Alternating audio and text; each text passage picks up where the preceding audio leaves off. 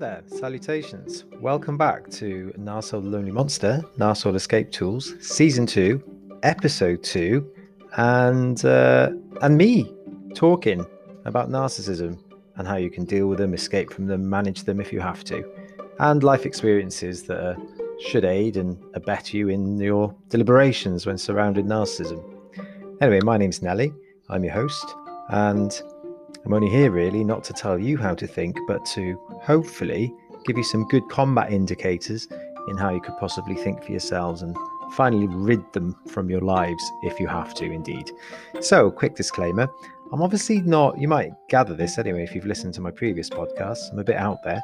I'm not a psychologist, not a life coach, although I'm heading in that direction. Excuse me. But I'm here just to aid and go on that journey of discovery with you. Anyway, moving on. In this episode, we're going to be looking at a couple of things. We're going to be looking at why narcissists seem to prefer to provoke their significant others into providing an emotional response. Ooh, good stuff.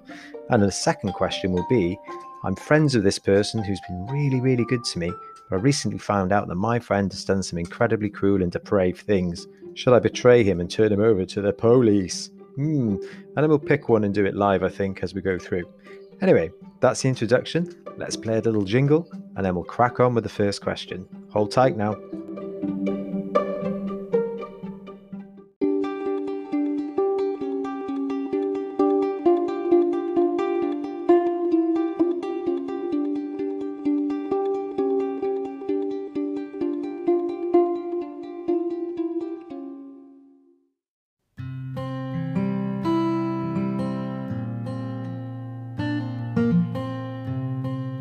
Okay, so here we go. When do narcissists seem to prefer to provoke their significant others into providing an emotional response? We've all been there, haven't we? When the person in our midst that's supposed to love us and whatnot prods and pokes and tries to get us to respond with some emotional, juicy fuel. Well, for me, that's just about the old bait and switch when arguing. So the mask of the narcissist needs to be protected by the narcissist at all costs, and it does, because then it's far easier to make a partner rant, rave, or cry, and then to, subsequently swoop in to take away the pain, or worse, and more likely, to only then calmly state words to the effect of, "See, look how angry you've become. It isn't me. Look at yourself." It's kind of always as to the when, and what is key though to this is the why. So the stout narcissist will always be chasing fuel, and the fuel is ideally in any given dynamic positive affirmations, reverse validation, praise, love in inverted commas, and sort of all kinds of surface gooey stuff, but very much deceitfully as a ruse for fuel. And then later on, or even during, could be even at the beginning, we have the negative fuel born from the attention seeking and neediness of said narcissist, and often a virtual projection of what really ails them. Cheating? Well, no problem. They'll just accuse you out of the blue of contacting an ex, being flirty with a barman waitress. All manner of seemingly jealousy-driven actions come from them projecting their own guilty pleasures or actions as a means to only validate themselves and to, gain reverse forgiveness. Bear with me on this.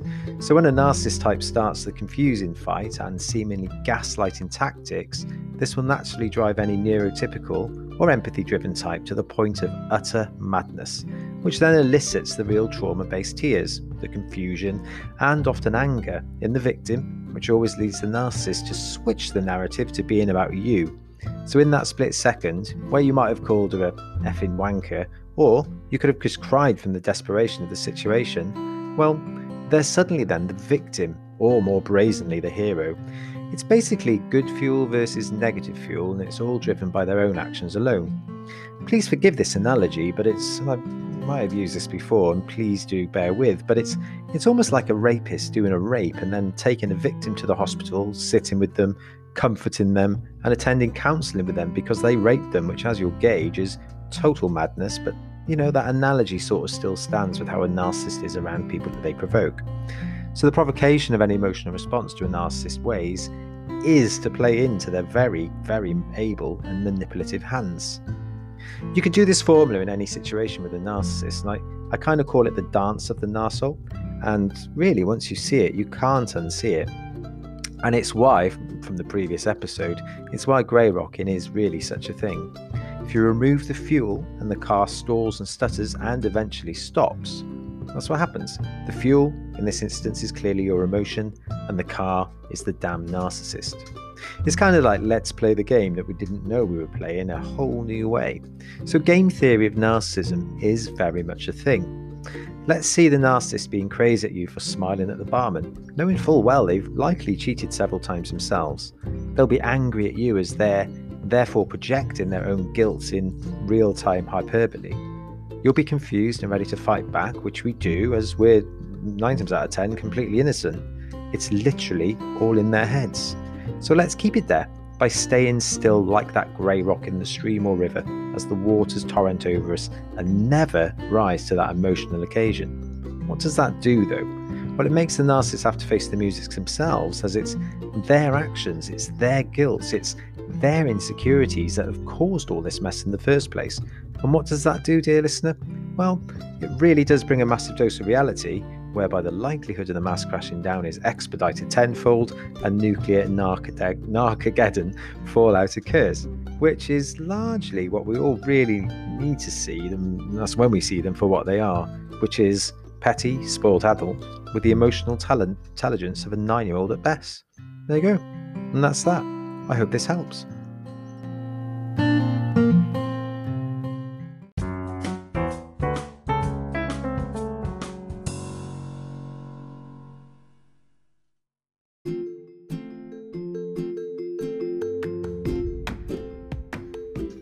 Hello again. Well, I've just been to make a cup of tea, so me saying hello again is kind of legit, because I've been gone about 10 minutes, even though for you it's been, seconds, mere seconds. A jingle perhaps is all that separated me saying hello and the last time you heard my voice. Anyway, moving on to the next question. I'm friends with this person who's been really, really good to me, but I recently found out that my friend has done some incredibly cruel and depraved things. Should I betray him and turn him over to the police? Well, I would say that one should always consider a thing called the greater good, perhaps a summum bonum moment. The highest good, say, especially really as the ultimate goal, according to which values and priorities are established in an ethical system. So your chum, yes and no. And this is from having to actually make that choice about a year ago, 18 months ago. See, I found myself helping some close friends and new acquaintances in getting what they want from the cause and effect from narcissistic abuse. It's mostly been by complete accident, following a ridiculous small GoFundMe I put on the interweb for awareness and to see if I can get funds for school.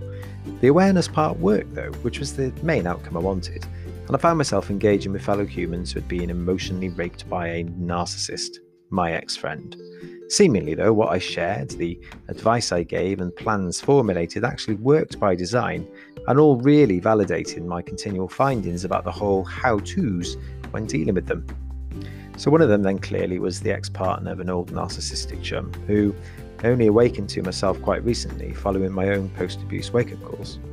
I knew what he'd been doing, or at least I knew some of the nefarious things he'd done, but I had zero knowledge of really how much of a bully and emotional manipulator he was, until I lived with him for 5 months a couple of years back. And then for 12 months after that event, I worked with him directly as he wanted to change. Clearly, nothing changed. He never paid back the women he'd ripped off for literally thousands of pounds, despite reassuring me that he had. And so after a 20-year or so friendship, I severed it. I went no contact, and I served notice on him that he was never going to change, and he was actually, literally a total pig. A bye-bye. And then obviously I launched my own GoFundMe thing and bits and pieces on the internet, and I got found by one of his exes who reached out.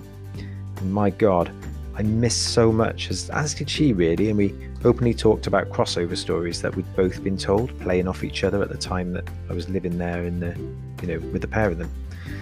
So I told her that she funded his holiday with another woman, and she did. And she was naturally hugely pissed off, especially when I told her about the actual girlfriend he had amongst those two, and then about the fourth one and the baby mama one. I mean, I couldn't let up, I couldn't stop. I shared, she shared, in nothing but really open honesty with my assurances of an objective outcome, i.e. she gets some dollar back or he goes to prison, when we both report him for his actual crimes against people and for his attitude of work-related frauds.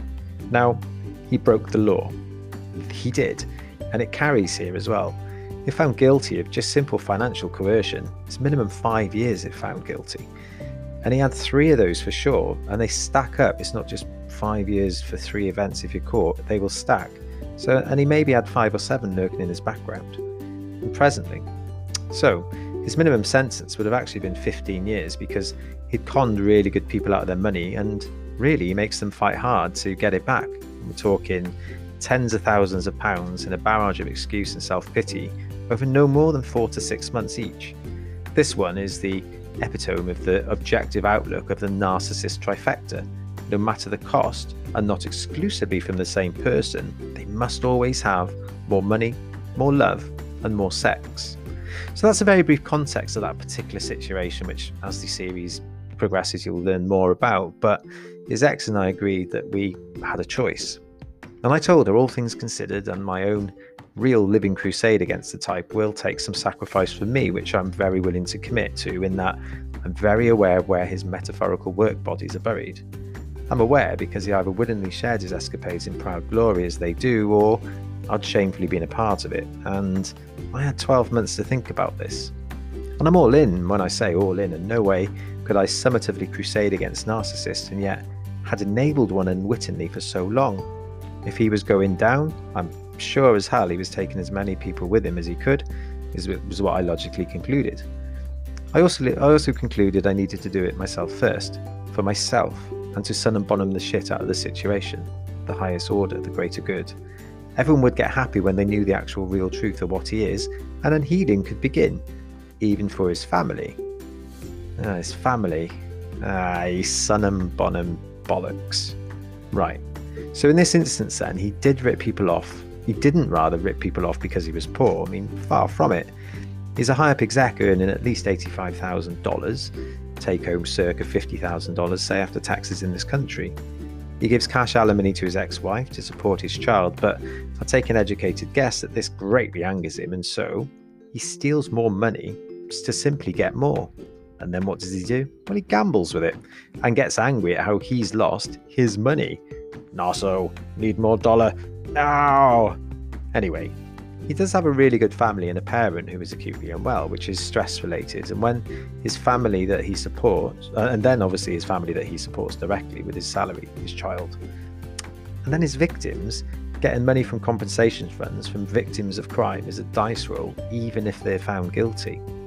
Now, I'm no legal beagle, but I do know the truth of this particular tale, and news articles, by example, now exist of other peoples being convicted and sentenced in the UK against new laws introduced here in 2015 for the very same crimes, and yet these people were convicted and in prison for a while, and they were all of a lesser degree or lesser variation to this sorry story. That's a fact. So I'm confident it wouldn't fail, but the outcome would be recovery for a few and a lifetime of pain for the many. Such is the characteristic mask wearing and different dynamics that the narcissist has. The widespread confusion against what are their manipulations would at first be very much allied towards perhaps myself and his ex that he ripped off, until the story unfolds, and then I'm almost convinced it would be national news. I'm sure such are the depths he stooped to. Nothing but pain and suffering for people who annoyingly have to depend on him financially. Son and Bonham, right? Well, same deal really as the question the question has been asked. It is a very serious matter. So my ex-chum will hopefully steer clear of me for life, as what I personally decided was objectively balanced with the bigger picture and the wishes of my client, his ex, to hopefully get her money back. I told him in uncertain terms what he had to do and what would happen if he didn't do it. And suddenly he started paying, and so far is doing the right things by his victims wide and far. If he stops paying, his recent victim will undoubtedly report him for financial coercion, and she'll cite me as a witness, and I'm happy to provide testament to that fact. It really is as simple as that, but I think we're in a unique position of knowing a lot of material facts, such as his earnings and even actually some of his outgoings. So I knew for a fact he could afford substantive repayments that his ex happily accepted, thankfully, but at some point the bigger picture has to become blurred, such as it's not his victim's fault that he supports a family. It's not his victim's fault that he owes so much money to others. It's not his family's fault. Ultimately, they'll be the ones to suffer. It's really, clearly, all his fault. As for the really, really good to me, no, that's never the case with a narcissist. They'd rather plant a question that only attempts to enable things like seeds of doubt. For me, my really good to me pal has used me as a universal excuse in all of his dynamics, that it's all my fault. I was his total flying monkey enabler to what is actually, as it now transpires, a rapist and a complete conman. No matter how good the narcissist friend perceives he was to me, it's all wrong. And the greater good isn't always actually the right thing to do. So in my own instance, the right thing to do is to go to the police. These aren't victimless crimes and always against a type of certain income bracket. I think shame and embarrassment is the overall outcome. Clearly not for the allegations of rape, which aren't graphic like you'd imagine, more subtle and sly, such as, sorry, didn't hear you say no, sort of thing. I mean, it's still massively shitty. I only hope somehow he gets his, which will one day for sure will happen, as he's the sort to have to look over his shoulder at all times. So there, quite a long answer that, but essentially, in these instances, you've got to do what you believe is right. If any chance exists for the tit to make things right or to bring some kind of balance, then that should also be a consideration with the overall caveat. Well, for me anyway. I'm all in though. If his ex called me now today or changes her mind about the outcome, alleged rape or owed thousands, if she went to the police or any of them for that matter, I would have to give a true reflection of my time with he, the narsehole. So you could always simply distance yourself and let karma sort it out, or man woman up and do what you objectively believe to be the right thing with no fear, especially if you think people are in danger. Just do the right thing.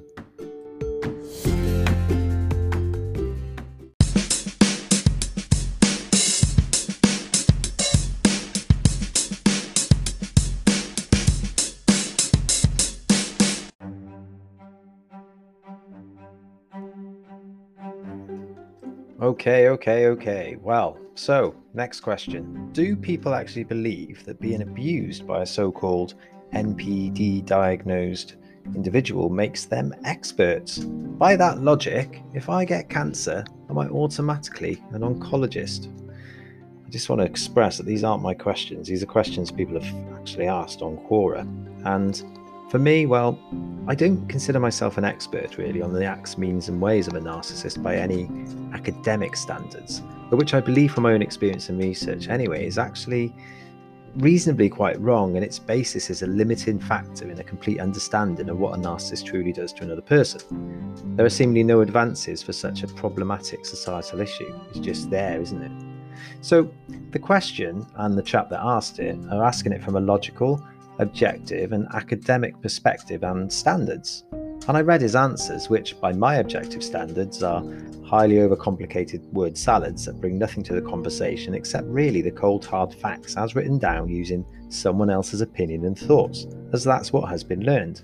It's incredibly offensive really, and quite dismissive of one essential ingredient in the trail of destruction that a narcissist drags us into, which is empathy and a human experience from being abused, let alone the spiritual journey that the experience can actually lead one to. Honestly, I believe the gold standard of understanding narcissistic abuse from a victim's perspective comes really from a counsellor or a trained therapist who's experienced abuse themselves and who has a heart and doesn't just look at the cold facts inside a manual written using other people's thoughts and opinions, but really that's quite a rare thing. So the very next best thing then is collective healing and realising the shared experience, but allowing free thoughts and free speech to come forth so that others can find solace and understanding, specifically knowing that they're not alone in this disaster, in this plight. And this guy keeps popping up to seemingly really detract the person's experience and understanding of the abuse they endured, with outlandish questions such as that and answers that are so empty of understanding and void of empathy that it only leads to one logical conclusion: that this person is cerebrally trained to be sympathetic with cerebral empathy. It's seen widely really throughout all of his answers, which go a little bit like this, I'm sorry you've experienced that. Now let me explain using academic stuff why you're wrong. And that's every single time. So the guy may well be a covert narcissist just doing all this to justify his own existence. And this isn't a stretch. Otherwise, I did ask him actually, please elaborate on why they ask such banal questions and detract from people's healing. Granted, people can have their own belief system based on others' viewpoints through academia, but generally they aren't bringing anything to the conversation that isn't already known. And largely, it's misunderstood that the whole tone of those help forums is really to help other humans who have been equally abused to heal from that abuse. So, pose the question back to him: have you experienced narcissistic abuse outside of a textbook? And it's a rhetorical question, because from his own answers and questions, I would say not, which therefore made his opinion sadly redundant.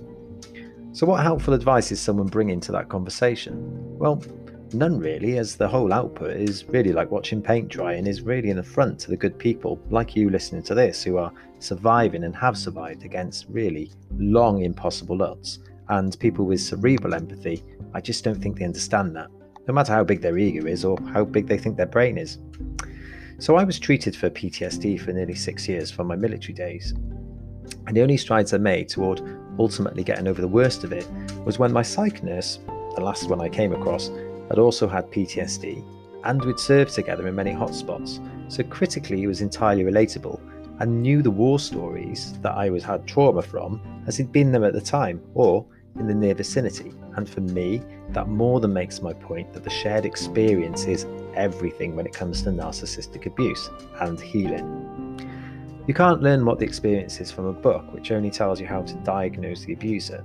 I think people in that ilk should really stay in their lane and aim for academia questions from people in academia.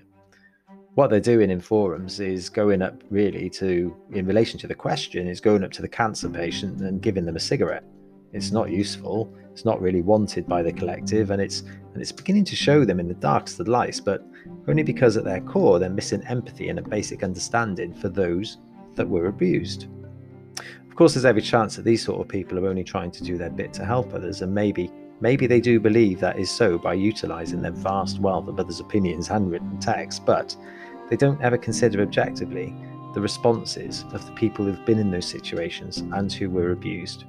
And what this sort of question isn't big, it certainly isn't clever, and is really mostly unwanted and quite crappy, useless advice. Of course, being from academia, the constructive criticism shouldn't have triggered him too greatly, as mainly, I think, it'll be well and truly over their heads.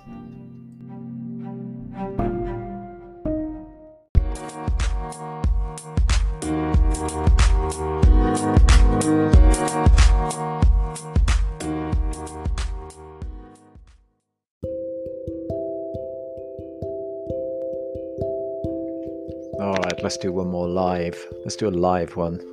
Let's have a look. Let's have a scroll. Obviously, the last 3 answers, I've pre-written those. They're on Quora. If you want to go and take a look. If you don't want to hear my dulcet tones and want to like a read or so, it's all there. Just got to look at my name on Quora and you'll find them. So here we go. Here's a good question. Is a narcissist terrified of the truth? Is a narcissist terrified of the truth? I think everyone's scared of the truth to a degree. But I suppose the level of fear of the truth depends on where they've been and what they've done, I would say. But the difficulty with a narcissist, and this is always a stretch to describe, but it's also possibly a stretch to let sink into one's head. And the reason I say that is because if you consider the attributes that a narcissist that you've experienced, if they are truly a narcissist, they will have learned that from a young age, from possibly a douchey parent or two. Bad parenting is really the parenting by a narcissist creates a narcissist generally, or it can create the other side of that trauma coin, which is a severely codependent person, which has its own trials and tribulations going forward into life. But if they end up narcissistic, it's generally understood that that's learnt and ingrained from the ages of 4 to 9-ish, which is roughly when our personalities are developed or developing fully. The start of the development of personality, the beginnings of learning a moral compass. So it's kind of like the question. I keep saying this, but it's kind of like a narcissist is working completely in their own reality. All of them are. So, and that plays into everything really then. So when we have these cool names such as gaslighting, for example. Oh, the narcissist gaslights me. Well, that could be debated, that gaslighting, as we label it, could just be their truth in that moment.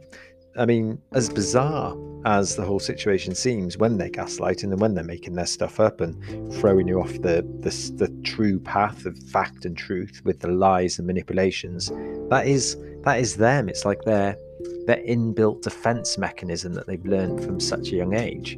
So when we say, is a narcissist terrified of the truth, the throwback to that is possibly, well, what truth? What truth are they terrified of? Your truth? Well, because your truth to them is you gaslighting them. I could debate that all day. And, some low-level narcissists just are corrupt little shitty individuals, aren't they? And they'll manipulate and lie and steal just to get their own way. But it's a lower level of narcissism, if you like. And the narcissist, if they were textbook in accordance with the DSM, they're literally operating on a different reality. And that's often why as well, when we end up on forums, we end up listening to podcasts like this, it's because of the narcissistic abuse experience that we've all gone through. And we can assign that to, they're just a dick of a person, but I want to learn more about it to heal. The reality is, there's an element to them that firmly believe that what they're doing is righteous and that we are the dickheads.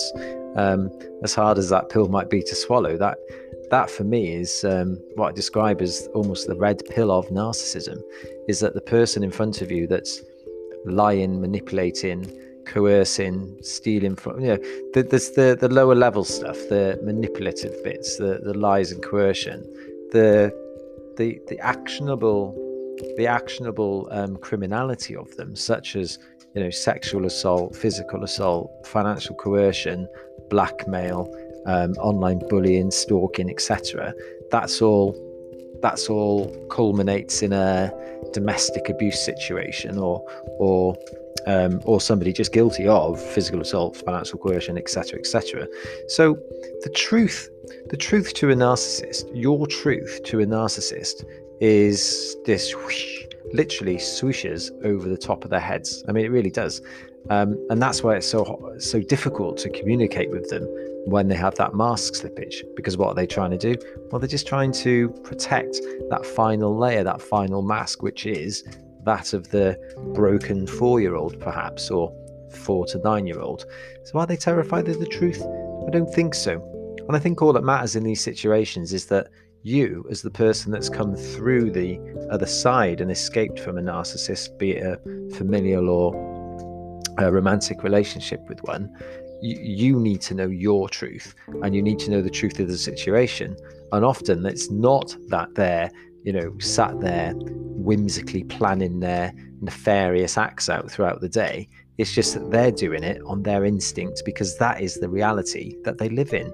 So why would they be scared of that? No, it's far more important that you, as a survivor of this malignancy, you are aware of the facts and the truths behind the matter, that person that you dealt with is actually really just a broken child having a bit of a temper tantrum.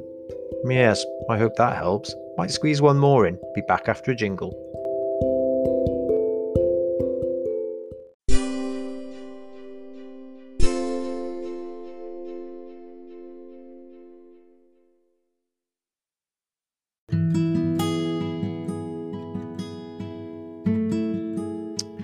Well, we're almost at the end of episode 2 of Narsoul Escape Tools, Narsoul Lonely Monster. The other way around, actually, if you flip that. And I truly hope this finds you all working through it, finding your power, realizing rather the power that you held all the time. But often, and this will happen, won't it, that we'll come out the other side and perhaps want to go off on a new journey and meet somebody new. And this question came up, and I thought I'd share it because it's quite poignant, really, for everybody. And this chap's a lovely guy, and he writes that he met a survivor of narcissistic abuse, like himself, via a support group online. He goes on to say that she's beautiful, successful, kind, intellectual, really everything you could ask for. He then says that he's not over his ex, and this new lady, this new beau, if you like, understands And he's asking, should he go for it or not?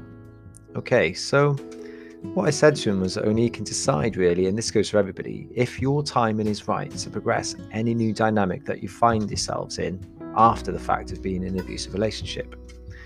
Although in that sort of question, the gentleman in question has kind of answered his own question there with, I'm not over my ex. And really, to be blunt, but also sent out there with understanding, we literally can't love another person until we've discovered the love that we need for ourselves first. Really, that to mask that pain within another dynamic is kind of the recipe for disaster, and why so many people with codependency just jump into another narcissistic dynamic with another narcissist, because they're just everywhere.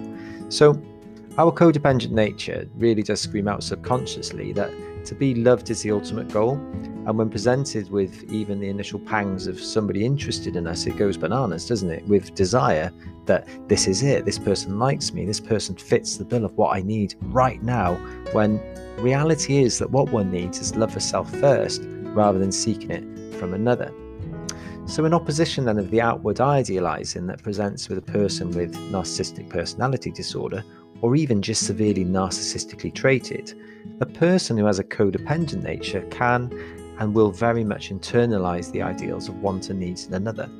It's like a sticking plaster to cover up the pain of the past, which really, if left unhealed, will always resurface. I can guarantee that.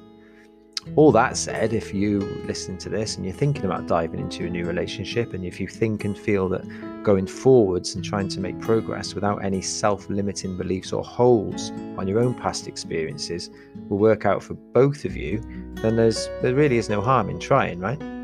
But, there is that fear factor. It's very real when we meet someone after the fact, and this is a very, very valid question given, and to everybody out there, your own pasts. However, I would urge caution when diving into relationships that past, that if you can admit it to yourself that you're not over, then you could call that baggage, couldn't you? So just an FYI then at the end of this podcast, signs of a codependent nature, which is what episode 3 will be all about.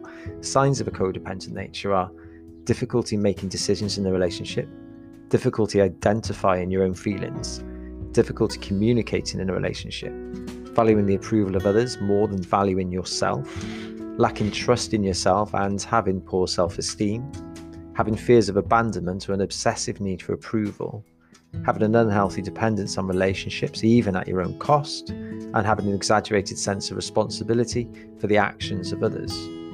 So, just from the question alone, this gentleman ticks several of those boxes just from the question. But there is nothing wrong with that.